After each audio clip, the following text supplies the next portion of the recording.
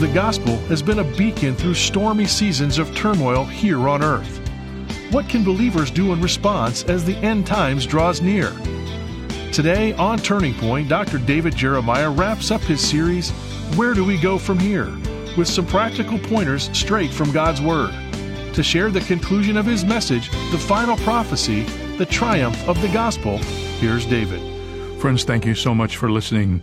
And I want to just pause for a moment at the beginning of this message and thank you for your faithfulness during the month of October, for your many letters, emails, comments about this series. And I hope that many of you already have a copy of the book, Where Do We Go From Here?, and that you're sharing this with your friends, that you're finding some answers to the questions that you had before. But I want you to know you can still get that book today for a gift of any size. That's right. This is the last day. We'll have a new resource the next time we meet here on the radio. But today, if you send a gift of any size to Turning Point, we'll send you this 240-page hardback book, Where Do We Go From Here? How Tomorrow's Prophecies Foreshadow Today's Problems. Send a gift of any size to Turning Point during the month of October and ask for it. It's our joy to do this, and it's one of the ways that we can add value to your life and say thank you for being willing to invest in the ministry of Turning Point through your financial commitment. We count it a real privilege to be on the radio every day. I never dreamed this would ever happen to us, and such a thrill to know that in these troubled times we can bring to people the message of the Word of God, which is the only thing that is worth putting your trust in. It is the eternal Word of God. And I take great confidence in the fact that God himself has promised that he will never allow his Word to return to him void. That means without accomplishing its goal. I know that to be true, and every day I'm reminded through some illustration or some letter or some email that the Word of God is still producing everything it promised. Well, let's get started with this last message in this series. This is part 2 of the final prophecy, the triumph of the gospel. How many of you know the gates of hell are at work today? But the Church of Jesus Christ has the promise that it will stand strong. So why shouldn't you be a part of the church? And maybe this is a good place for me to insert my little promotional. If you're not going to church because you stopped going to church during COVID and you've gotten comfortable going to church in your pajamas, it's time to go back to church. And the church needs you and you need the church. So the message of the gospel is transforming. And the work of the gospel is expanding. And the followers of the gospel are maturing. And the author of the gospel, the author of the gospel is preeminent. One more thing we must remember, and that the author of the gospel is our Lord Jesus Christ. Listen to Colossians 1, describe that. He is the image of the invisible God, the firstborn over all creation. For by him all things were created, and he is before all things, and in him all things consist. And he is the head of the body, the church, who is the beginning, the firstborn from the dead, that in all things he might have the preeminence. Richard Chin is the national director of the Australian Fellowship of Evangelical Students. He has a profound ministry with young people on multiple continents. But it always wasn't that way. Back in the early part of July in 1983, Chin was a student whose Christian experience was barely existent. One day while attending a conference, he heard the speaker ask one question. Here was the question: is Jesus number one in your life? He knew he was a good number 2 or 3, but he was not number 1. Sometime that week, he said, I joyfully received Jesus as my Lord, and I moved him up from number 3 to number 1. And he began to study his Bible, and he was drawn to the book of Colossians. And he was so infected by this book, he memorized the book. And he was amazed at the triumphant picture of Christ found in its pages. As we see Jesus more clearly, men and women, the gospel gets bigger and bigger in our hearts. His death becomes more wonderful. His resurrection becomes more astonishing. Sin becomes more disgusting, and the devil seems more evil. The restoring work of the Spirit gets mightier. The global extent of the gospel becomes more important. And the connection between everything in the Bible becomes clearer. Our yearning for eternity becomes greater, and the love of God becomes more delightful in our lives. When you put Jesus number one, everything else starts to get in its right place. Jesus is preeminent in everything, wrote Chin. He rules everything in this creation, and he rules everything in the age to come. The question that changed Richard Chin's life is profoundly important now. Is Jesus truly preeminent in your life? Is he number one? If he's a good 2 or 3, there will be nothing victorious about your experience. Someone said a long time ago, only in the Christian life does surrender bring victory. So surrender your life to Christ. Make sure he's number one. That's going to be more important as we move through these days that are in front of us. And then the theme of the gospel is energizing. Another triumphal note in Colossians sounds like a blast from the trumpet. Here it is. Colossians 1:27, Christ in you, the hope of glory. What a slogan, what a motto. Taken together, this is the triumph of the gospel, and you can make it your own. Christ in me, the hope of glory.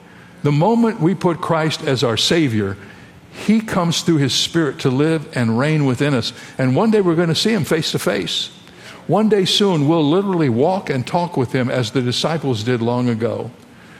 We will share his glory and have a part in his inheritance, reigning with him over the new heavens and the new earth. The New Living Translation says it this way, and this is the secret. Christ lives in you. This gives you assurance of sharing his glory. So what does this mean, and where do we go from here? What do we take away from this that we can unpack in our lives every day? If the gospel is the preeminent, triumphant message, if it triumphs over everything else, if there's no problem that we face in our culture today that is not overwhelmed by the gospel of Jesus Christ, and we believe that's true, and the Bible says it's true, so what do we do now? How do we respond to that as followers of Christ? Well, first of all, let me suggest that we preach the gospel with our lips. We must keep preaching Christ. We must keep holding the cross up. Colossians 1:28 and 29 says, him we preach, warning every man, teaching every man in all wisdom, that we may present every man perfect in Christ Jesus. To this end I labor, said Paul, striving according to his working, which works in me mightily. I don't know if you know this, but Paul was a Renaissance man in many respects. There wasn't anything that Paul couldn't do. He was a great student. He was a writer. He was a theologian. He's the one that basically started all the churches that you read about in the New Testament. He wrote 12 or 13 of the letters in the New Testament scripture. He was very, very gifted in many areas. But I know this, if you ask Paul, what do you do for a living? He would say, I preach. I'm a preacher. And if you go through his writings, you can pick that up. In 1 Corinthians 1:23, he said, we preach Christ crucified. In 1 Corinthians 9:16, if I preach the gospel, I have nothing to boast of. 2 Corinthians 4:5, we do not preach ourselves, but we preach Jesus Christ the Lord. Philippians 1:18, what then? Only that in every way, whether in pretense or in truth, Christ is preached, and in this I rejoice. Well, you say, Dr. Jeremiah, that's great for you because you're a preacher. Not everybody is called to be a vocational preacher. Did you know that? But everybody's called to be a preacher. We are all called to preach or tell the good news of the gospel. Naomi Reed interviewed an Asian Christian named Risham who told her, I have Parkinson's disease. I can't walk anywhere. I'm mostly in my bed. I can't leave this room. I can't go to church. I can't visit people. And it's such a change for me. She said, I spent my whole adult life sharing the gospel. Back then, I walked through 72 districts of Nepal preaching the gospel. And we started a Bible correspondence course. In total, we had 700,000 students. I was put in jail 3 times for my faith, and I was tortured. But I can't walk anymore. I can't get out of bed. And the challenge for me today is in reading Colossians 1:28 and 29. And here's what that says. Him we preach, warning every man, teaching every man in all wisdom, that we may present every man perfect in Christ Jesus. To this end I labor, said Paul, striving according to his working, which works in me mightily. Rasham continued, I want to be like Paul. I know that he used all of his energy to share the gospel, and I want to do that too. I don't have any energy in my body anymore, but I still have energy in my heart and in my mind. So even now, people can ring me on my phone and they ask me about Jesus, and I tell them. I am still taking calls from our Bible correspondence students. I'm still using all my energy, even when I'm lying on my bed. All the energy that Christ has given me, I've given it back to him to advance the cause of Christ. Isn't that the way it should be? So basically, a story like that takes all of our excuses away. There's a way that everyone listening to this message, wherever you may be, we all can have a part in preaching the gospel. We can do what God has equipped us to do. He's given us all these various wonderful gifts. Whatever it is that God has equipped you to do that helps move the gospel forward, that's what it means to preach the gospel. So preach the gospel with your lips. Here's the second one. Picture the gospel with your life. In verses 6 and 7 of chapter 2 in Colossians, we read, As you therefore have received Christ Jesus the Lord, walk in him, rooted and built up in him and established in the faith as you have been taught, abounding in it with thanksgiving. Paul said, okay, you're all Christians. Now, live like Christians. Walk like Christians. Don't just be Christians in name. Be Christians all the way through to the bone. Be Christians in all that you do. Oh, how we need that today. One of the great rips on Christianity is that so many people who claim to be Christians don't live any differently than the people in the world. Now, we don't have to be a bunch of weirdos and cranks and all the kind of things that people think that we are. But there should be a qualitative difference in our lives if Jesus Christ is who we say he is. Walk is a term that is often used to describe the Christian life. The word is in the present tense, and it means continually walking. Someone once told me that the hardest thing about being a Christian is that it's so daily. Isn't that the truth? It's so daily. Every day you got to get up and do it over again. But here's the good news. It's daily, but the eternal Spirit of God lives within your heart. And he enables you to do what you couldn't do. We preach the gospel with our lips, but we picture the gospel with our lives. People need to see Jesus Christ in us. Charles Spurgeon called this adorning the gospel, dressing up the gospel. Here's what he wrote. What is appropriate to the gospel? Well, holiness suits the gospel. Adorn the gospel with a holy life. How pure, how clean, how sweet, how heavenly the gospel is. Hang, then, the jewels of holiness around your neck and place them as rings on your hands. The gospel is also to be adorned with mercifulness. It is all mercy. It is all love. There is no love like it. God so loved the world. Well, then, adorn the gospel with the suitable jewels of mercifulness and kindness to other people. He went on to say the gospel is also the gospel of happiness. It is called the glorious gospel of the blessed God. A more correct translation would be the happy God. Well then, adorn the gospel by being happy. How many of you know some Christians just look so sad? The Bible says if Christ is in our heart and we have the joy of the Holy Spirit, what's in our heart needs to get translated to our faces. That doesn't mean we walk around all giddy all the time. But when Christians are walking with the Lord, as Paul has instructed us here in Colossians, there's a quality difference in how we live. We are to walk in the Lord as we have received him. We're to preach the gospel with our lips and picture the gospel with our life and practice the gospel with our love. He says in verse 14 of chapter 3 in Colossians, but above all these things, put on love, which is the bond of perfection. We have this triumphant gospel, but those who share it must be clothed in love and carry in their hearts a genuine burden for their neighbors as much as they do for their enemies. Colossians 4:5 says, walk in wisdom toward those who are outside, redeeming the time.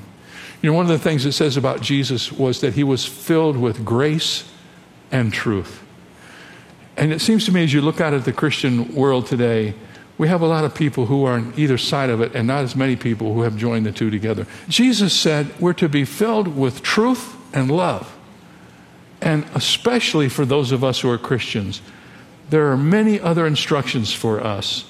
But I want to end with a strange little verse at the end of the book We're to love, and we're never to stop loving. Here it is, Colossians 4:17. Paul said, "Say to Archippus, take heed to the ministry which you have received in the Lord, that you may fulfill it." Now that sounds like an extraneous verse, and what's that in there for? And who in the world is Archippus? I never heard of him. Well, first of all, Archippus was the son of Philemon. I know that. Paul called him a fellow soldier, so he had to be a Christian worker of some sort. But that's all we know. We don't know very much about him. But Paul cared enough about this man that he sent this instruction to him in the letter that he wrote to the Colossians. And here was the instruction. Make sure that by the end of your life, you have come to the end of your list. Do everything that you were assigned to do. What a word that is today. We believe Archippus lived his life that way, but Paul encouraged him. I don't want to get off on this. This is one of my pet peeves. That so many of God's people have bought in to the idea that at a certain time in life, usually about 65, you check out and vegetate for the rest of the time you're on this earth. I hope you're not among that. I've already proven to you that I'm not, and I don't intend to be. But listen to me.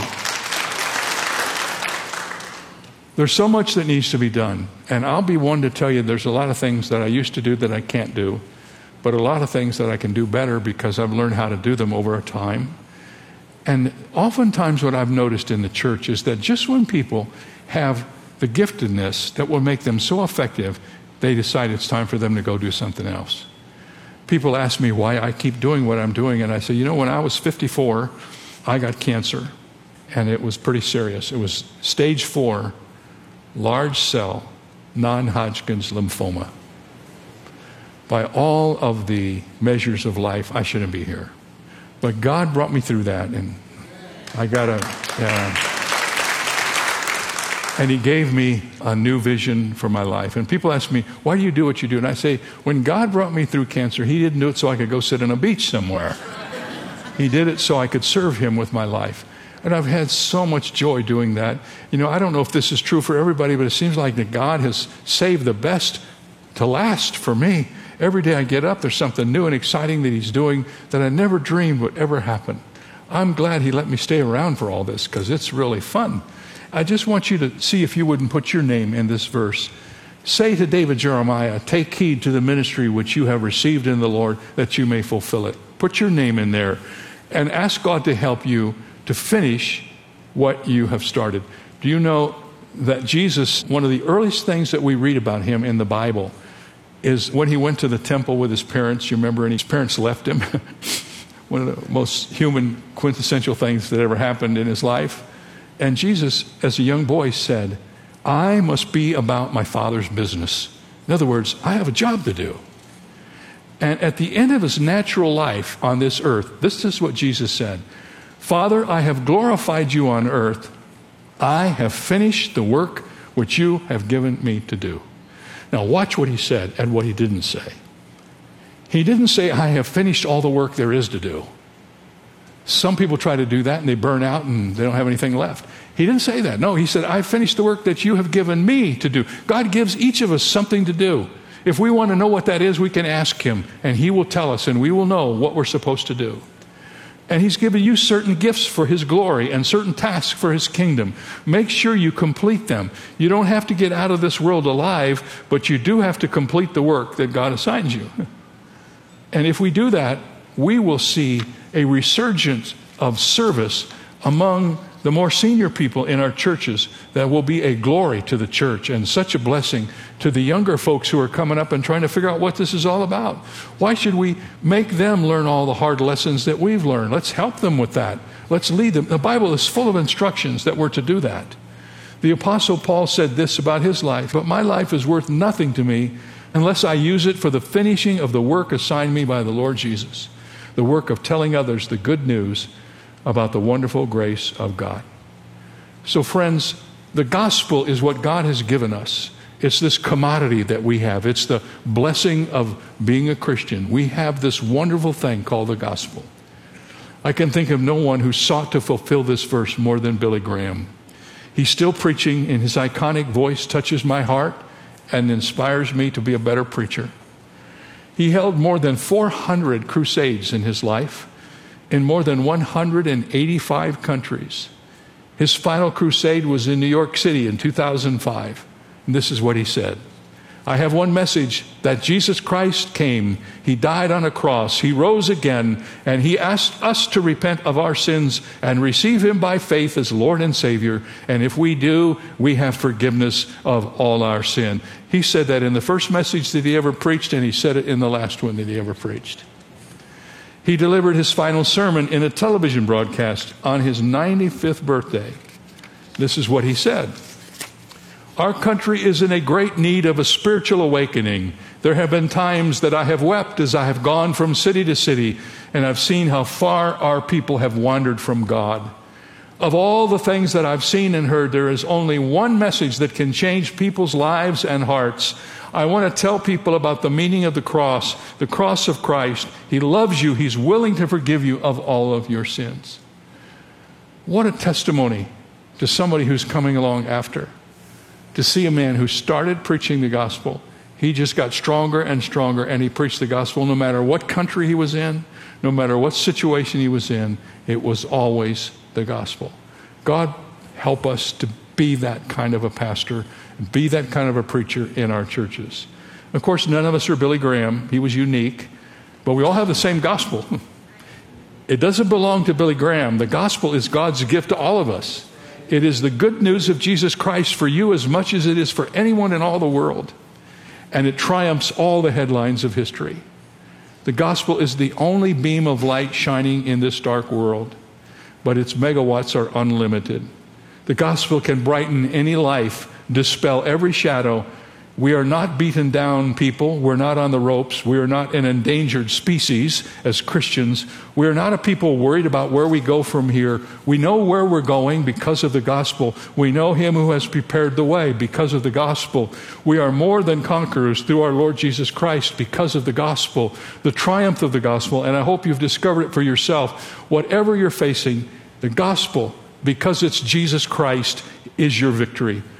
Wherever you're going, he's your guide. However you're feeling, he's your sole and solid hope. Whatever you're worried about by the falling fragments of our collapsing planet, you can look up to heaven and see him who came down to earth for you. He's right now seated at the right hand of the Father, making intercession for us and waiting for when we come through the door to say to us, welcome home, good and faithful servant. May that be our hope. Amen. You know, it helps a lot during life if you know where the story ends. You know, there used to be a teaching that you start with the end at the beginning, that you look at the end. And when you study the Bible, that's one of the blessings. You know how this ends. You know where this is all going. The Bible says all things are by him and for him and toward him. In other words, this is all headed back to God. He's the Alpha and Omega, the beginning and the end.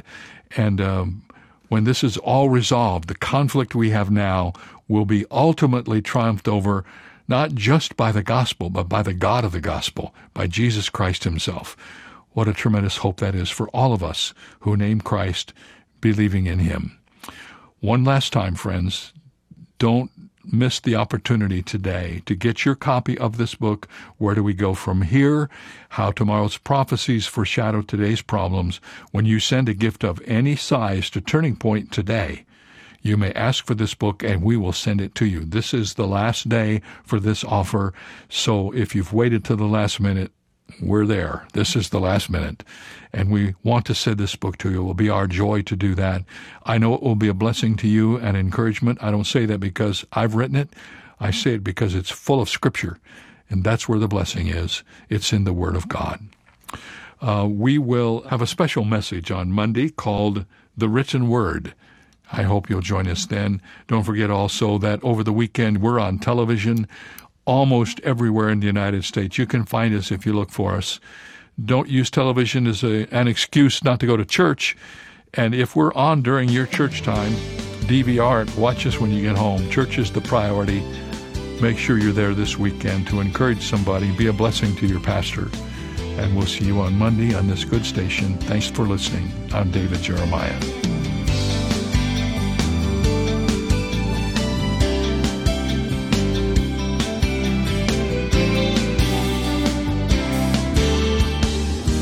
Our message today came to you from Shadow Mountain Community Church and Dr. David Jeremiah, who serves as senior pastor. We'd love to hear how God is using Turning Point in your life. Write to Turning Point for God of Canada, P.O. Box 18098, Delta, BC, V4L 2M4. Visit our website at davidjeremiah.ca/radio or call 800-946-4300. Ask for your copy of David's new book, Where Do We Go From Here?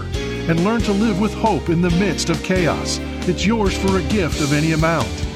You can also download the free Turning Point mobile app for your smartphone or tablet, or search in your app store for the keywords Turning Point Ministries to access our programs and resources. Visit davidjeremiah.ca/radio for details.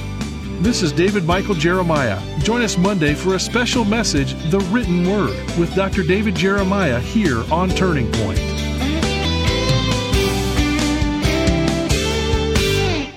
If you're looking to enhance your personal or group Bible study, look no further than the Jeremiah Bible Study Series. In each volume, Dr. David Jeremiah helps you understand what the Bible says and how to apply it. Along the way, you will gain insights into the text, identify key themes, and be challenged to apply the truth found in Scripture to your life. Get your copy today. Learn more at davidjeremiah.ca/study. That's davidjeremiah.ca/study. If you enjoy listening to Turning Point with David Jeremiah, you'll be happy to hear that there is now a daily Turning Point television broadcast that you can watch each weekday. Tune in to Faith TV, Joy TV, or Miracle Channel, Monday through Friday, to watch the Turning Point daily television broadcast. Be sure to check your local listings for the channel and time in your area, or visit davidjeremiah.ca/TV to download a program schedule or watch at your convenience. That website again is davidjeremiah.ca/TV.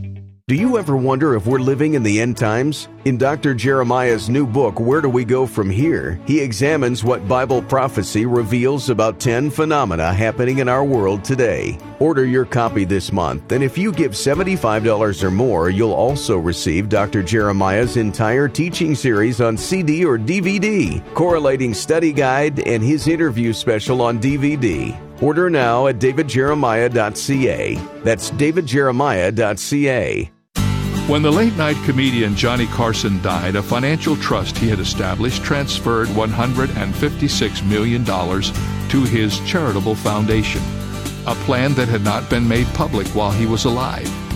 Now, I know nothing of Mr. Carson's motivations for giving or giving in private, but his gift raises a biblical point. In the Sermon on the Mount, Jesus said we could receive our rewards for good works now from men or receive them later from God. Believing that God's rewards would likely be better, it suggests that doing our good works quietly bears consideration.